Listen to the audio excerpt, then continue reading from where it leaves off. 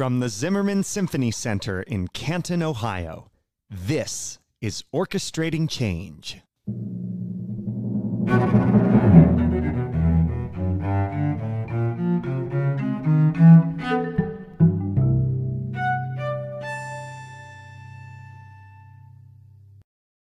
I'm Matthew Jenkins Yarashevitz, Associate Conductor of the Canton Symphony Orchestra. And I'm Rachel Hegemeyer, Manager of Education and Community Engagement. Welcome to our podcast, and thank you for joining us. This podcast will navigate the issues that exist in the field of classical music and the world at large. We invite you to listen with open ears as our guests share their experience as underrepresented professionals in the music industry.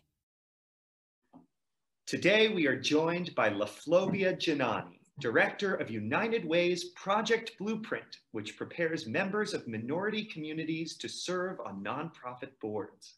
She is based right here in Stark County, where she is an active member of the Stark County NAACP, Strengthening Stark's Minority Action Committee, and Coming Together Stark County.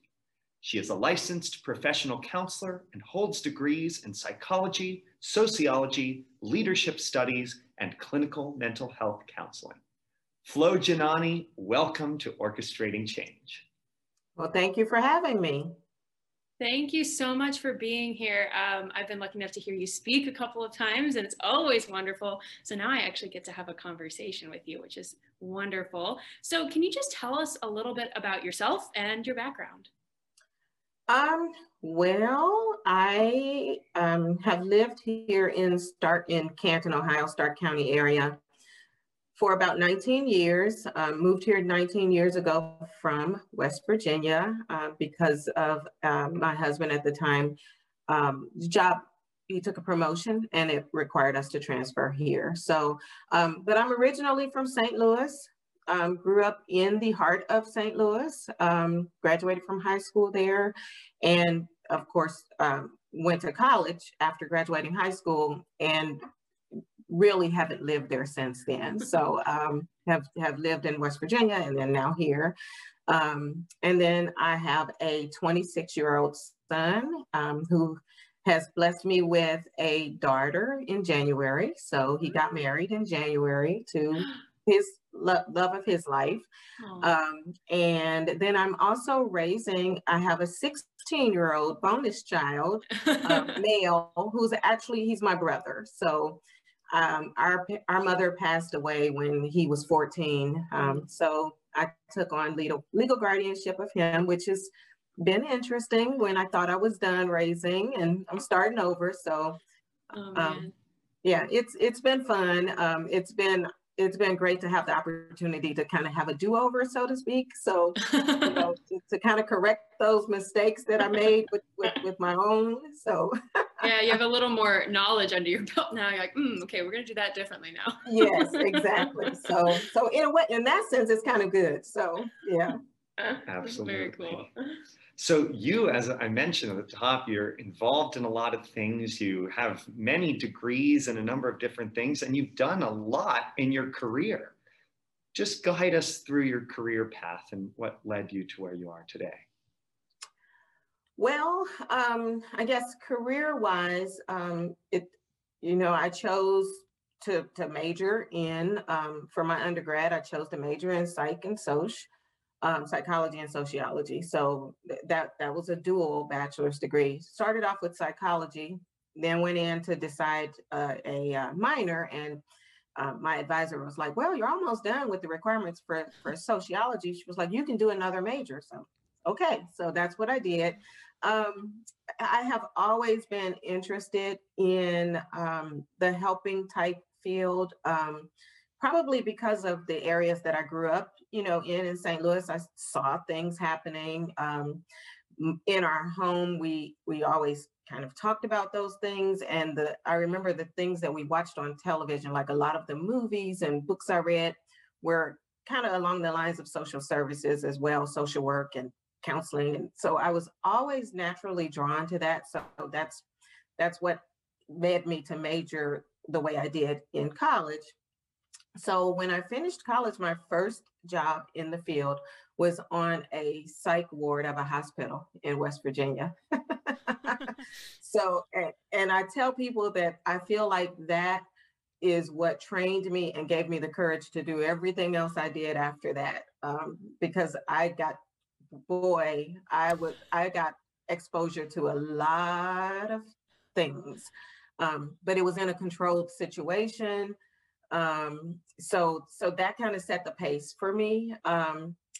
And then I had the opportunity to become a juvenile probation officer. So, and that just kind of opened up because the person that trained me as the mental health specialist on the psych ward, right after he trained me, he went to a position at juvenile probation.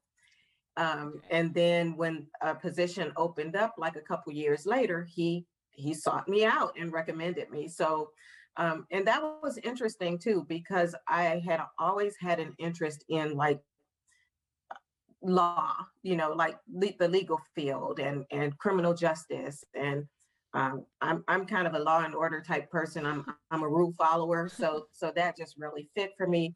Plus, I always have been drawn to young people, to kids. I feel like, I've had some life experiences or just some wisdom in some areas that I wanted to make a difference in the life of young people to kind of help steer and guide them. So that ended up being a perfect situation for me. And so I actually did that until we moved here. At the time we moved here, my son was finishing first grade, and we decided that it was time for me to be mom only. Because working in mental health and then doing juvenile probation, which there's a lot of overlap with that. Some of the clients I had on juvenile probation, I had on the mental health unit or even their families. So anyway, there's not a lot of success stories, especially early on. Like you just feel like you're spinning your wheels, and especially in the area of probation at the time, those kids, of course, they didn't want me in their lives. They weren't excited about having to come and see me or for me to pop up in at their door or at their schools.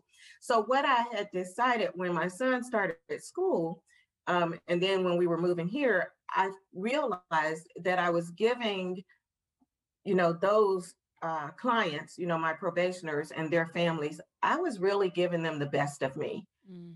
And then I was coming home and giving my family the rest of me, which sometimes just wasn't adequate because I was worn out. I was, frustrated, tired. But when my son started school, that's when that really showed up for me, and I felt like you've got this backwards, So that's when I just became mom only. So he went from second grade through high school. That's what I was. And so I did dabble here and there, volunteering at his school and getting, deeply involved at my church and things like that. But for the most part, I was able to be primarily mom until August of 2013. So things just came full circle. So the day my son started at Stark State is the day I started at United Way. Oh, wow. That's very cool. How did they get you back out? How did they be like, come back to the workforce? Well, like I said, I as you can tell from my history, I'm always doing something. Mm-hmm. I'm always involved. So I was volunteering at a now closed facility. It was called Trillium Family Solutions. I was volunteering there. And the person that I worked for, Trillium closed back in 2013, actually early 2013, Trillium closed its doors. So the person I was volunteering for at Trillium, she started at United Way. And she went there to create some new programming. And I want to say she started there in April. So then by August, she was ready to pull staff under her to implement the new programming that she was starting. So she asked me if I would come on board. So that's how it happened. Wow, very fun. Yeah. And so now you're director of Project Blueprint, which we're going to talk about a little more later. But I kind of want to talk a little bit about the roles that you've had before Project Blueprint with criminal justice, as you mentioned, and mental health. And I'm just wondering if you can share a little bit about what the general public maybe doesn't understand about the mental health field and how it really works.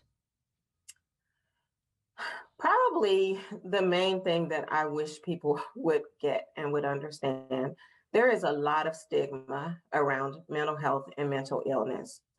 And I understand where a lot of that comes from. You know, when you think about movies, you know, I think of Carrie. You know, I think of The Exorcist. You know, when you think, and you know, those are old ones, but even some of the more modern ones, when you think of those, it doesn't paint a pretty picture on mental health and mental illness, which I understand. You know, that is the root of where a lot of the stigmas have come from. But, you know, mental health is, yes, there are mental illnesses and there are some severe mental illnesses that can manifest themselves in some ways that people who don't understand it, you know, just might be kind of, you know, it might be off-putting to them. But mental health can impact any of us. You know, mental health is important for all of us, regardless of the severity of it. We all have or will experience things in our lives that we have to know how to cope with. And if we don't have the tools in our toolkit, or if we have the tools but don't know how to use them, you know, we could be on that other side of the, you know, that where people are like, "Oh, what's wrong with them?" You know, any of us could cross over, you know, with the right set of circumstances and the right experiences, you know, and just not being prepared or not having that resilience and that strength to know how to deal with it. Even some people that are strong, you know, can just the right set of things can take them over. You know, and the other thing that I would say in terms of mental health is there's also a stigma about reaching out for help. You know, there's a hesitation. And I will say, you know, that's especially within my community. It's seen as a weakness. You know, it's seen as, you know, we take care of our own selves. We do this, this, and this. But what I would love for people to understand, all people to understand, when you ask for help, that is probably one of the most strong things you can do. Yeah. You know, you know, it takes a lot of courage sometimes to reach out to somebody and say, you know, I need some help with this. You know, but I know for me myself, you know, I've utilized it myself. Obviously, I'm a proponent. But when you keep things in your head, I'll speak for myself, it gets blown out of proportion. Yep. You know, and you can't really problem solve on your own. Sometimes you need that neutral third party, somebody that is just going to accept you as you are and validate you, but also guide you along, you know, through some of those difficult things in life. Wow. Yeah.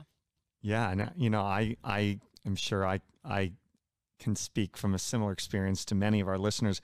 I have been seeing a therapist this past year for the first time really ever. And it took me several years to finally get to a point where I just was like, all right, I'm picking up the phone and I'm calling someone. I'm doing it right now. And then even in the moment, it was not easy to talk about some of the things I needed to talk about, but I'm so glad I did. I mean, I'm in such a better place now than I was about a year ago when I first started. And it's been a wonderful influence in my life. So, and, you know, I think you mentioned in your community, in the African-American community, I also think it's difficult for men to reach out as well. I know that's a big thing too. So many different demographics of people have trouble with it. So that's true. Good for you though. I applaud you. Yay. We support going to therapy here. Yes. So you've done so much work in counseling, but you've also done a lot of work in the community with Stark County NAACP, Strengthening Stark's Minority Action Committee. Tell us about your work with those organizations. Well, I'll have to admit, with the NAACP, I'm newly involved with it. So probably about a year, maybe. So I'm still feeling my way with that. Have been attending meetings more as an observer just to see where I fit. But I've really felt strongly that that was something that I needed to be involved in. Because issues of diversity, equity, and inclusion have always been important to me. And in the past 3 years, that's actually like my job now. And so, I really felt like I needed to be involved with the NAACP because of that. That is like the main national organization, that deals with those issues that help to address issues of discrimination for all people of color, and so that's what kind of drew me to it. And like I said, I'm still trying to feel my way through with exactly what my role is there. Actually, I have a really good relationship with the new president.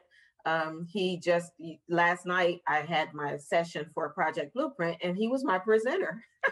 Wonderful. Project Blueprint last night. So, so like I said, I don't know what my role is yet. Is it just to kind of connect NAACP and United Way, to work on some things, or, is it more of an individual role for me? Like I said, I will get that figured out when it's time. With Coming Together Stark County, I actually also got involved with that as a result of my current position.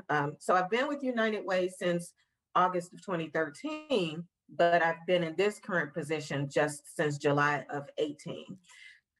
So, when I was called upon to develop Project Blueprint, it was not existing. We didn't have anybody working in the area of diversity, equity, and inclusion for United Way. So the first thing I realized is that I needed to personally get involved in the community in those areas. Prior to that, I was involved through my church and through some other volunteer,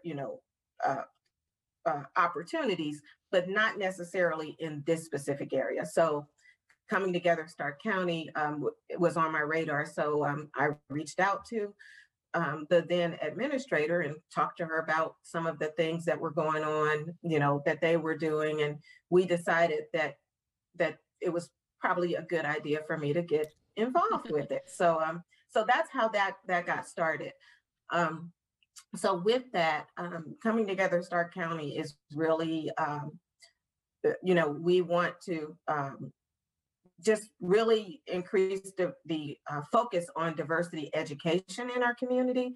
So that's one of the main things we do, is we provide opportunities for education in the area of diversity, equity, inclusion. So I'm not one of the trainers, but we have people that are certified trainers that will go out and have been going out into the community training on these topics. So more specifically, where my role has really stepped up is I'm part of our United Way is part of a collaboration or coalition, the Dismantling Racism Coalition, which Coming Together Stark County is also part of that. So with that coalition, we do a lot of things out in the community, hosting community conversations. We put out the Unity Challenge. We've been actually working with different organizations to kind of walk them through some of the resources in the Unity Challenge as well. So, so my involvement more regarding Coming Together Stark County has been more so because of the collaboration through the Dismantling Racism Coalition. Yeah. So we talked on the phone the other day, and you were talking to me about the importance of action and how ideas get thrown around a lot and conversations happen a lot. But the action part is what actually makes the change. So why, you're involved in all of these organizations. Why do we need to have a sense of urgency when we're pushing for change? Like, is there Is there a time where we would need to have a slower approach? And why do you think it's so important right now in this moment that we all kind of have a sense of urgency about the work that we're trying to do? Well, we've seen a lot of things happen over the years in our society, in our country, in our world. And a lot of times there's a response, to the things that happen. And what I have seen over the years is frequently that response and the action that comes with that response. It's fervent, everybody's excited, everybody's all in for a time. for a time. And then it just fizzles, and all of that excitement and determination and commitment, it's like we just go back to where we were before, if not worse. And so I believe this was our conversation. I'm not sure if it was or not, but one of the things that when we decided, the coalition, when it was formed, when we decided to create that Unity Challenge, obviously that was in response to the things that had taken place in the spring and summer, early summer, May of last year, ideally the murder of George Floyd. So we decided to do that because we just felt like we just felt this one was different. Like we just could not sit back and do the same old. So we had the conversation, started putting this together, and we rolled out that Unity Challenge in record speed, actually. But then as we were putting that together and preparing that, and people were, jumping on to participate, we decided this cannot just be this moment. This has to continue on, because all of us that were part of putting that together, we all had that sense of, this time we just can't just jump out and be all, active and excited while this is in the forefront of our minds. This needs to continue because obviously change, the amount of change that needs to happen hasn't taken place because we're still here. Yeah. We still have these things happening for whatever reasons that they are still happening. So, that's why I said, I feel like now's the time for action. I believe that I do believe that every dark cloud has a silver lining, and it's really unfortunate that people have had to lose their lives, because of things, because of mindsets or whatever. But if change can happen, if long-lasting, impactful change can happen because of that, then there's that silver lining, that's part of that dark cloud. So, in terms of what you said about if there's a time to slow down, I would say maybe there's a time to step back, but even though there might not appear to be things happening physically, even then there might be things happening behind the scenes. You just have to weigh that out as to when it's time to be upfront, out visible, or when it's time to do the work behind the scenes. Yeah.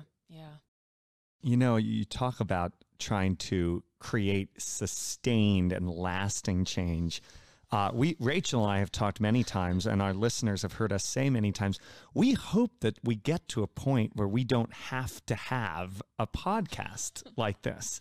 But wouldn't that be wonderful? Right? Exactly. But, until we do, we are committed to continuing to have these conversations, as well as to take actionable steps at our own organization. For instance, this season, every single Masterworks concert that we present, all 7 of them will have at least one piece by a woman or a composer of color, or in some cases, a woman of color composer, which is incredible. And we're hoping to look at some other things going forward to get increased representation on our stages. But one of the reasons, the biggest reason we really wanted to talk to you today is because the one part we hadn't really addressed until last week's episode with Geeta Somayajula is diversity on the board. And your work with Project Blueprint at United Way is addressing this very thing. So tell us now a little bit about what you do in your professional life with Project Blueprint. Well, like I said, Project Blueprint became a part of United Way. It was in the makings since July of 2018 when they asked me to take on this. I had never heard of it, didn't know what it was, but what I started researching, discovered Project Blueprint has been a product offered by many United Ways since like the late 80s.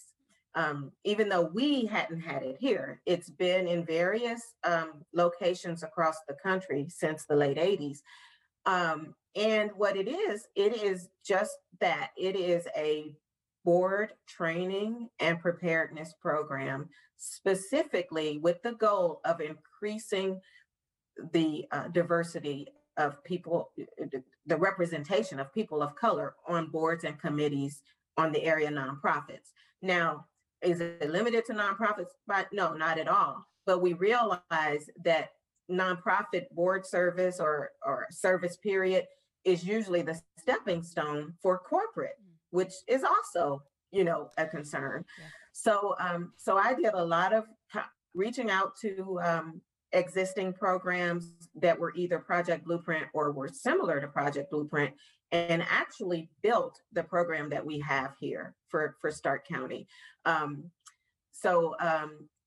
We did launch the first pilot session or offering of Project Blueprint back in August of 2019.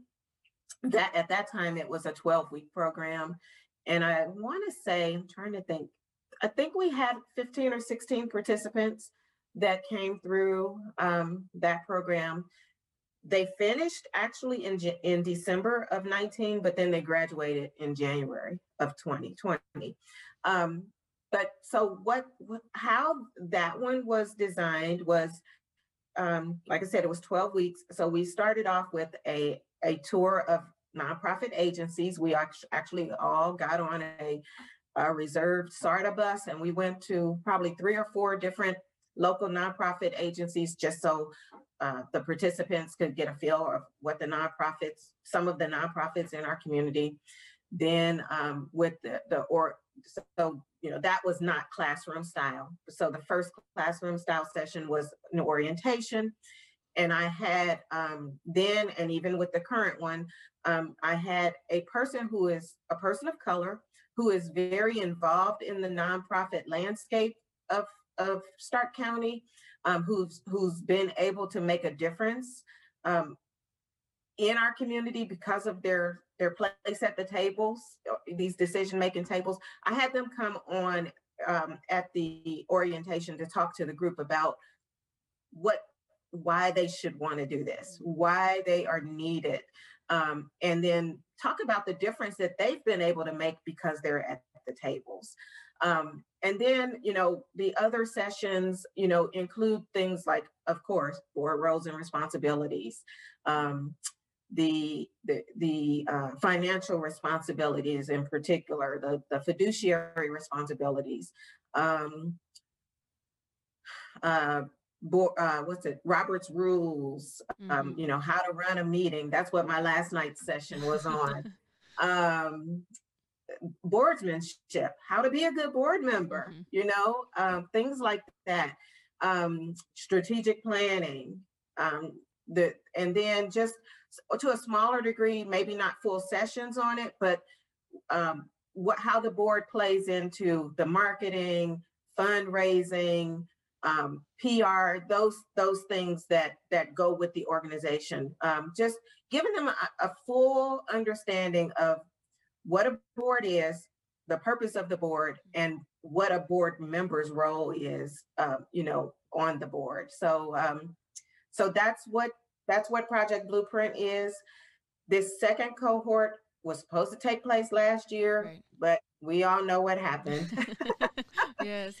You know, a lot of things got derailed and canceled, you know, because of that C word. The other C word, not cancer. So now we have a second C word. Oh, no. So anyway, so I spent last year trying to figure out how to offer it virtually.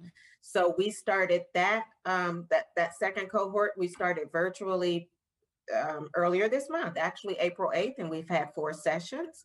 I have 14 participants, and you know, it looks a little bit different because it's virtual. So we didn't do the agency tour, but for session 8, I'm actually going to have agency spotlight, where I have 5 agencies coming on the Zoom call to, you know, to talk about their programs. So, you know, we've had to modify, but I think we figured out how to make it just as impactful. Yeah. Absolutely. So you mentioned you had 15 or 16, I think you said, in the first class, which for the first time doing a program, it seems like awesome. A very impressive amount.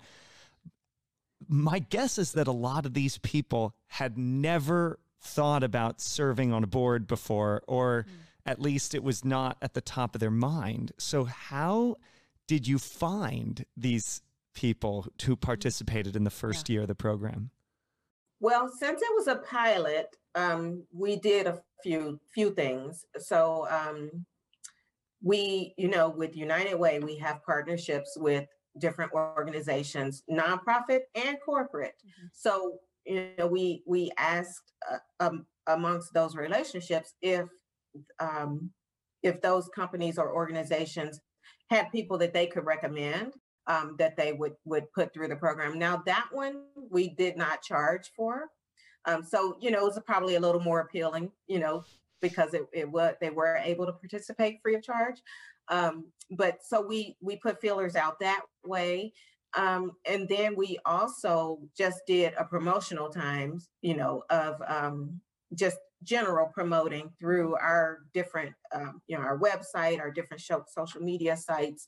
And we got some draw that way as well.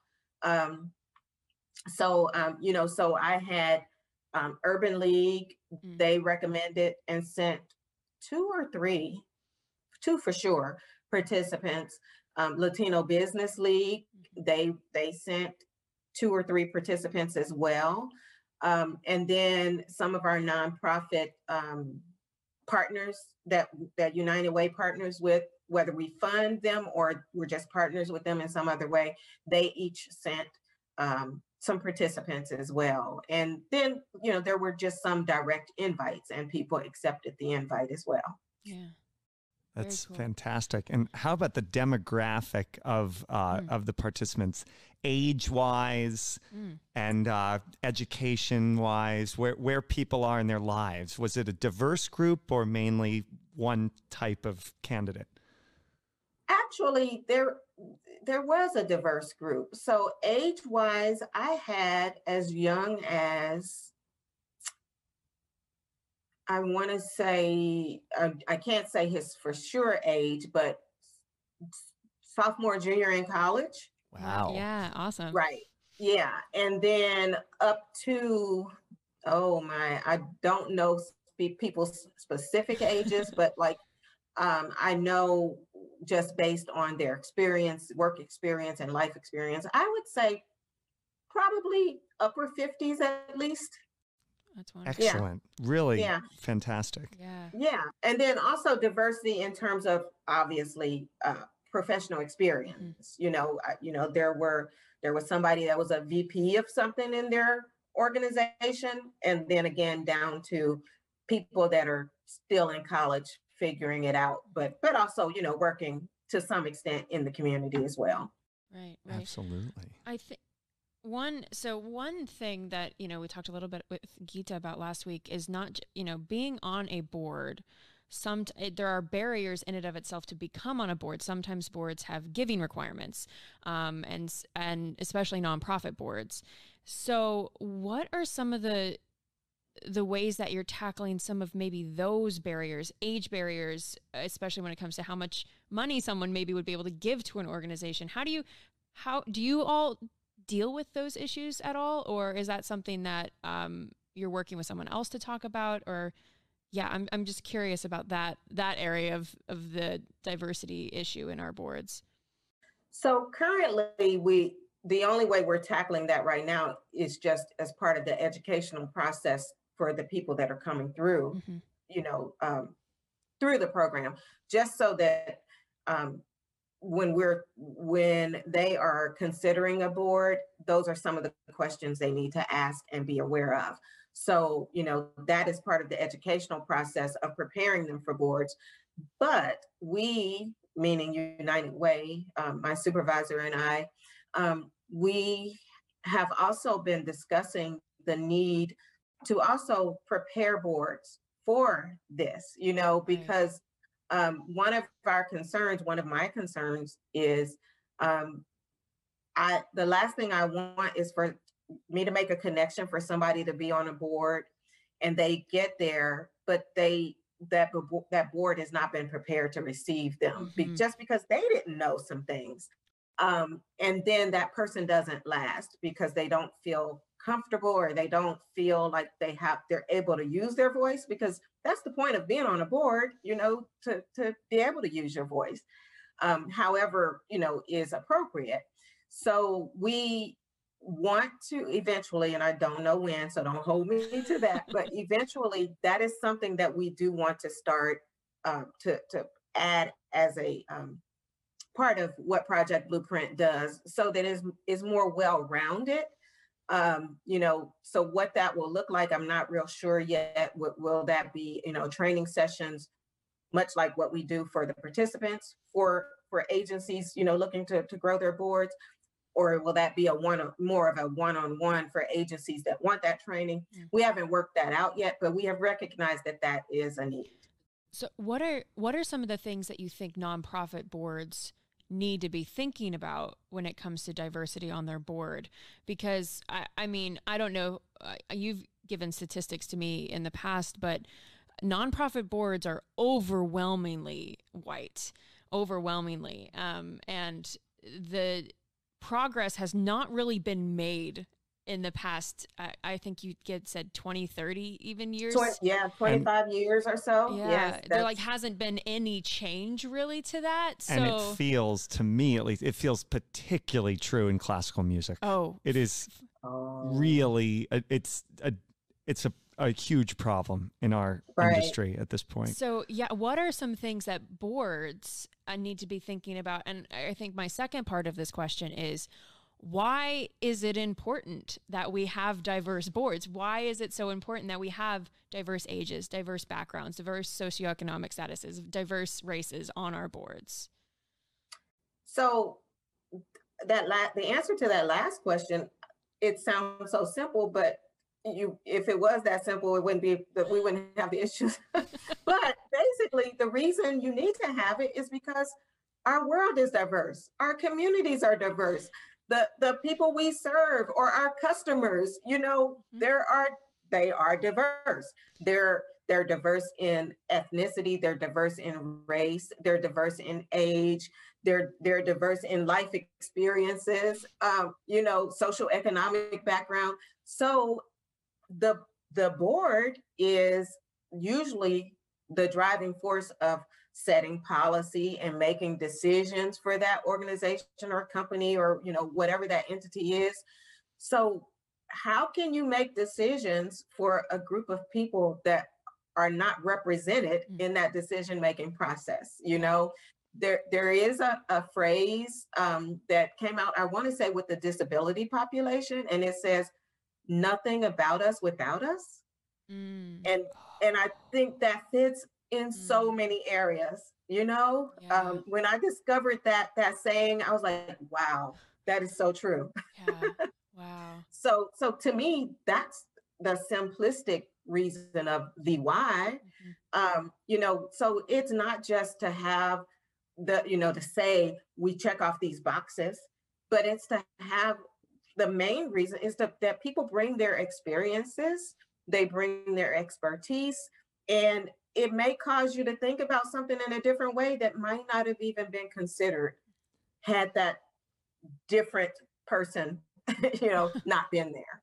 Right. And, you know, from our perspective as employees of these organizations,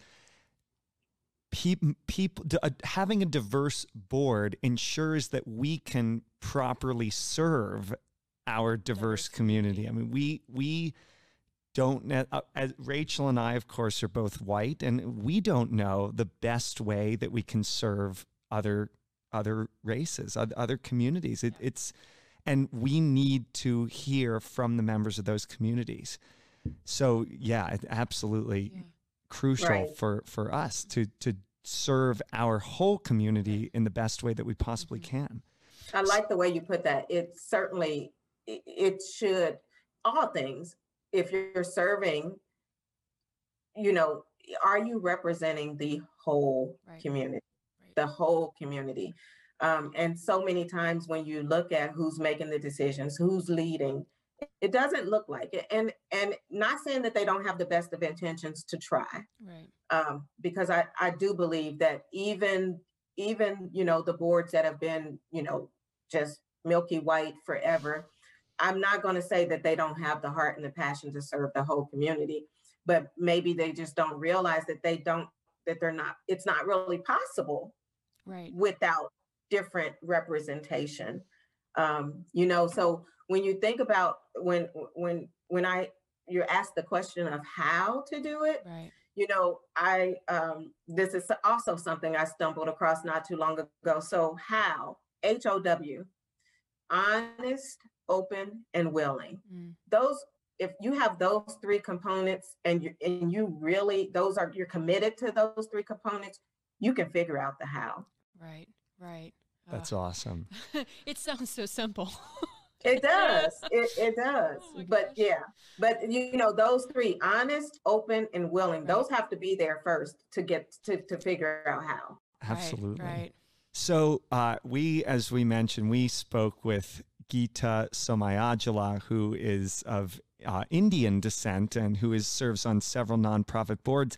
And I asked her if she had been approached to be on a board or if she had actively tried herself to get on. And she said in both of the boards that she serves on, she was approached. So does Project Blueprint have a way to approach nonprofits and say something like, hey, we have this program, we have these wonderful 15 or 16 people who just finished it, they're ready to be great board members. Are you interested? How does Project Blueprint help to place its graduates at boards? So that is also a big part of Project Blueprint. Of course, the end game is we want our participants to be connected with boards. So, you know, in addition to me building relationships with the participants, I'm also building relationships with organizations in our community and letting them know, you know, this is what we have going on. And I do that, you know, through direct relationships and direct communication with those organizations. But also that's part of me having them come to speak to Project Blueprint or to be presenters as well. So at the end, once the graduates, once they complete the program, and even throughout as well. So what we as United Way, we promote those individuals. So, you know, you'll look on our website, we do it on our social media, we do interviews with the various participants and put that out so that the nonprofit community sees these people. You say you need board members, you say you want to diversify your board. We have people ready that have been trained and prepared. So, you know, give us a call or, you know, reach out to us. So with the first cohort that went through, we were in person. So it was easy to have a networking session. So the very last session I did an agency fair, and people that nonprofits either reached out to me or I reached out to some that I knew were wanting to take part in this. And they actually came to our facility and set up in this one big room and, you know, brought information about their program, and they actually talked one-on-one to the participants were able to go to the programs that interested them. Not only outside agencies, but even within United Way, we had some positions and things that we wanted people to fill. Right. So that's how we did with the first cohort. What we're planning to do with this second cohort is once they graduate, we want to, which their graduation is June 3rd. So we're wanting to start a promotional blitz of the people that completed and putting that out there through our various outlets of, this is the recent graduating class, and, showing some of their bios and their experience. And then after doing that for a few weeks, then we are going to do a networking session, probably virtually. We would love to do it in person, but if we can't do it in person, it'll probably be virtually. But that is the whole point of that, is to connect people with available positions. However, I will say that's not the only way to connect. If boards and committees and agencies out there are looking, they can reach out to me directly, because I have had that happen. Even just last week, I've had programs reaching out to me asking if I had anybody, that may be interested in their agency, serving on their agency. Absolutely. Right. That's fantastic. And how about that first class who has already graduated? How many of them are currently serving on boards? Oh, I have to think about that. So I know they finished their program right before the pandemic, so that could have affected things. Yes. So I know some of them were in some talks prior to pandemic, and then pandemic happened and some things got put on hold. So, and I know some of those were, one was an alternative school board here, and one was an organization, educational organization that works within, it's a nonprofit, but they work within some of our local school systems. So I know those kind of got put on hold. This breaks my heart, but we actually had two of the graduates that were on United Way's board, two. And they each worked for corporations here in our community. And guess what? They got sent to other states.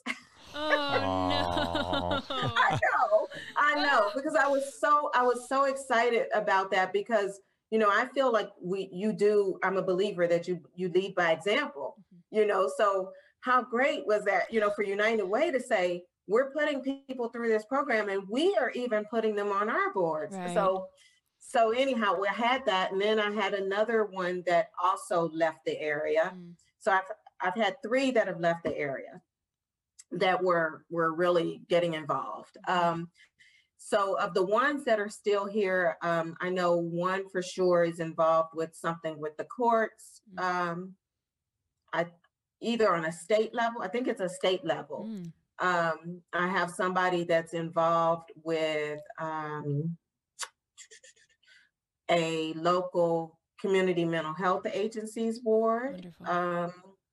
Somebody else that's involved with, what is that program? I should have written this stuff down, because I should have known I wouldn't be able to just remember it all. But it's, I believe he's still involved. Somebody that was involved with Project Rebuild. I don't know if you're familiar with that. They do construction. It's an alternative education program where the kids do construction work, but they also get to complete their education, their high school education. So in addition to those, I know a couple of them are involved with the Latino Business League, because they have their own organization and board. And then we also still have some that are involved with United Ways, the YLS, United Ways Young Leaders Society, that's YLS. I have some that are getting involved with our councils. We don't have anybody on board yet because we lost the two that we did have, but so we have some that are just getting involved with some of the entry level ways of getting involved with United Way. Yeah, I think that's wonderful. And looking at our board, which is it's an all white board, 100% white. And they are wonderful. And our board chair is very serious about diversifying our board. So I have a feeling that you'll probably be hearing from her. Okay. But what I feel, we talked about this a little bit with Geeta, but how do boards go about doing this work authentically instead of you mentioned checking boxes and making sure that we are staying away from tokenizing having a person of color on our board and saying, look at us, we did it. We have our one or two. How do we do this authentically and really work to get the right people on our boards, not just check a box? Right. So one of the things that is a best practice out there, and I think I also think it's a good thing, is for boards to do a self-assessment, to assess how they're doing, what their needs are, just kind of taking that deep look at themselves first, because I think that's a huge step before you bring somebody else in, and then before you bring somebody else in, kind of ask yourself why, and be honest about that. Why are we bringing this person in? Is it just to check off the box? Because quite honestly, I know that that's some of what's happening, but that might not be a bad place to start, because you have to start someplace. Right. You have to start somewhere. But if that's what it is, don't let it end there, so don't just stop at diversity. You got to go to the next two, inclusion and equity. Yeah. Because it does no good for that person to get there and not be able to use their voice in the way that hopefully they were asked to be there to begin with. Hopefully they were asked to be there because they had something to offer, because they could bring something to the table that was valuable to the mission. And so if they don't feel included or able to use that voice, then what was it all for? Yeah. So like I said, just checking off the box or just saying, we did it. We have a female, or we have an African-American, or we have an Asian, or whatever. That, like I said, I'm not going to knock it and say, don't start there, because sometimes you just have to start somewhere, but then don't end there, Figure out how to make that person feel welcome, that they can bring their authentic, true selves to that room or that table, whatever it is. Yeah, I think that I don't think no one's said that before. I think that's that's something new. I haven't heard someone say that before. If you have to start there, but don't let it end there. I think I think that's really powerful. Yeah. Wow. Yeah. Because, the reality is some places they have to start there. You know what I mean? So they might need, the need might be skill wise for, whatever that fill in the box. And so, they might really, if you've got two candidates, one Black, one white, and, maybe the white one feels that need, that skill need, or whatever that, need is, they feel it perfectly, but the Black one may not feel it as perfectly as, this other person, then I think it's perfectly okay to err on that other side and be like, you know what, we really need to have diversity here. And if, not that you're lowering your standards, but as long as that person can still meet that need, but maybe not as high as the level as the other person, I think it's okay to bring that person in, because sometimes is it just that our standards are too high? Sometimes do we really need, is that what you need?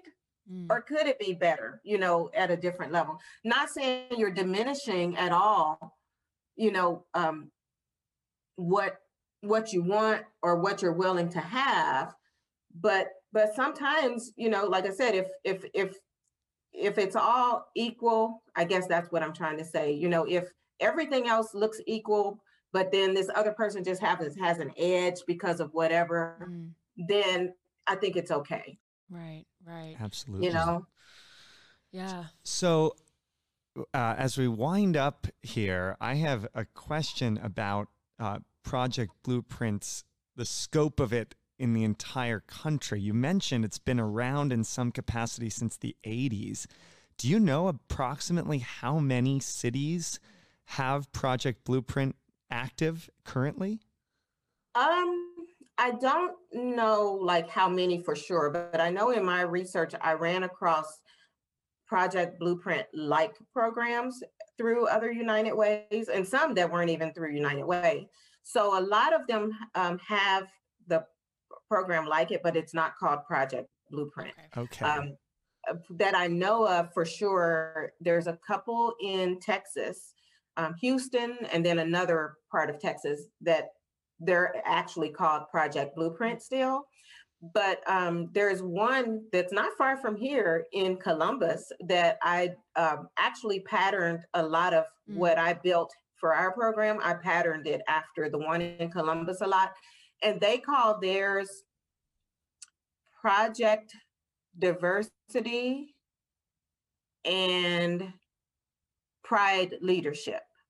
So they had two separate programs, one that was about diversity, you know, ethnic diversity, people of color. And then they also had one increasing the LGBTQ population on boards. So they were separate and then they combined them. Okay. Wow. So a lot of the things that I've implemented in ours here is patterned after the one in Columbus, their United Way. I actually went and observed some of their sessions. So there are also some in Rochester, New York. They don't call theirs, actually, theirs predates Project Blueprint, you know, with United Way. They started theirs, I forget exactly when, but it was before Project Blueprint came on the scene. And how theirs is, they have, all of theirs are separated. So they have African American leadership development, they have Asian American leadership development, they have Hispanic American leadership development. So they have several different ones that are specific to different ethnicities. Gotcha. And then I know there's something in Hampton, Virginia as well. So there's a few pockets of things out there. Cool. They might not be called Project Blueprint, but they're similar.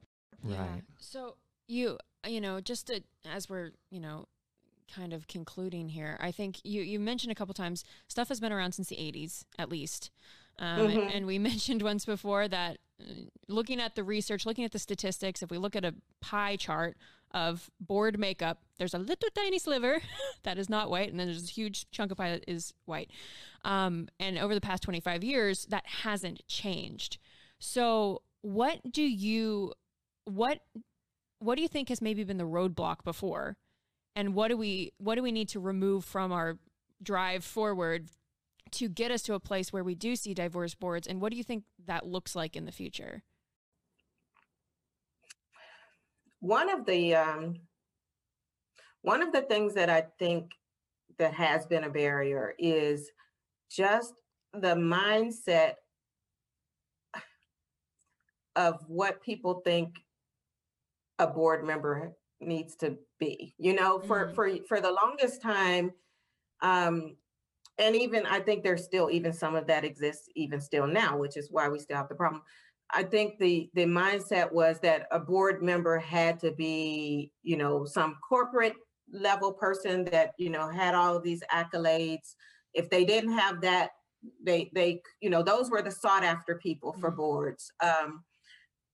Obviously, especially with corporations and even with nonprofits, you know, they look for people who tend to look for people. I won't say everybody across the board, but they tend to look for people who have these connections, who are prominent, who have deep pockets. Yeah. You know, nonprofits, you know, they need people that are, you know, that. So, and I think if you keep with that mindset, I think you miss out on some opportunities to bring some people on board who can be, you know, they might not, some of them may, because I think sometimes the assumption is, you know, if you don't know for sure, the assumption is people don't have that financial ability, but you might be surprised by some of them. Yeah. But, you know, but they might be able to help meet your, at the end of the day, it's your mission. Right. You know, you want people that can help support your mission, promote your mission, and help you, you know, fulfill that mission, you know. And so you might be missing out on some great opportunities of people who can do that very thing, because of some things that may or may not be true, but it's a thought process. So, you know, you have to broaden your paradigm. You know, you have to change the way you think about what's the ideal board member. And then you also have to think, they have to start thinking outside the box of how to recruit board members too. You know, most of the time board members are recruited by current board members. Yeah. Oh, I didn't even think about that. Yeah. So if everybody on that board are similar or the same, what's the likelihood that you're going to get something different, you know, if that's the way you recruit? So, you know, just changing the way you do things, just thinking outside the box, and just being committed to, you know what, we've always done it this way, and we need to change it up. We need to look differently, look in different areas or different ways, or, you know, it can be done. It just might require a little extra work. Yeah. Wow. So our podcast, of course, is called Orchestrating Change. And before we let you go today, Flo, any final thoughts on how we can orchestrate change? Well, I think I've kind of said it all along in various ways, but maybe to sum it up, I'll just go back to that HOW, the how. Just being committed to those three components, you know, being honest with where things are, you know, not having to dwell in the past about, oh, woe is us, this is what we've done and blah, blah, blah. But just taking an honest look at what got you here. Do you want to stay there? You know, what will it take to get us from here, and just being honest about that. And then just being open to what steps need to be taken. And being open is, again, thinking outside of the box, reaching out to different entities, you know, making connections with people that you might not have ever considered before. You know, Rachel probably didn't know of me, but she probably never considered reaching out to United Way to help with this, you know, before, you know, being on that thing with Leadership Start, you know, where I presented, you know. So keeping your eyes open for opportunities, you know, even with me, with what I do, you know, I'm always looking, and in different experiences that I'm in, like, I need to connect with that person. That person can help me along with what I'm trying to do, you know. So that, you know, that being open and just being willing to make the changes that need to be changed. Sometimes personally, most of the times personally, but it's those personal changes that lead to the organization and community change as well. And that can be a hard thing, you know, because we get set in our ways and change is difficult, but at least be willing, you know, be willing to get uncomfortable, and be willing to do the hard work. Yeah, absolutely. Flo, thank you so much for joining us on the podcast today. It's been an absolute pleasure to talk with you. Thank you so much. Well, I mean, I hope I get to hear you many more times speak, and I will definitely be reaching out to you for more information about things in the future. For sure. if I have it, the information, I will gladly share it or try to find it. So we have to do this together. Yeah. Yeah. We have to do this together. So thank you for having me as well. I appreciate the opportunity. Thank you. Our absolute pleasure. Flo Giannani, Director of United Way's Project Blueprint here in Stark County. Orchestrating Change is a production of the Canton Symphony Orchestra. Our theme music was composed by Eric Gould and performed by Derek Snyder and Tim Adams. Our audio engineer is Nathan Maslick. Thanks for listening, and we'll see you next time.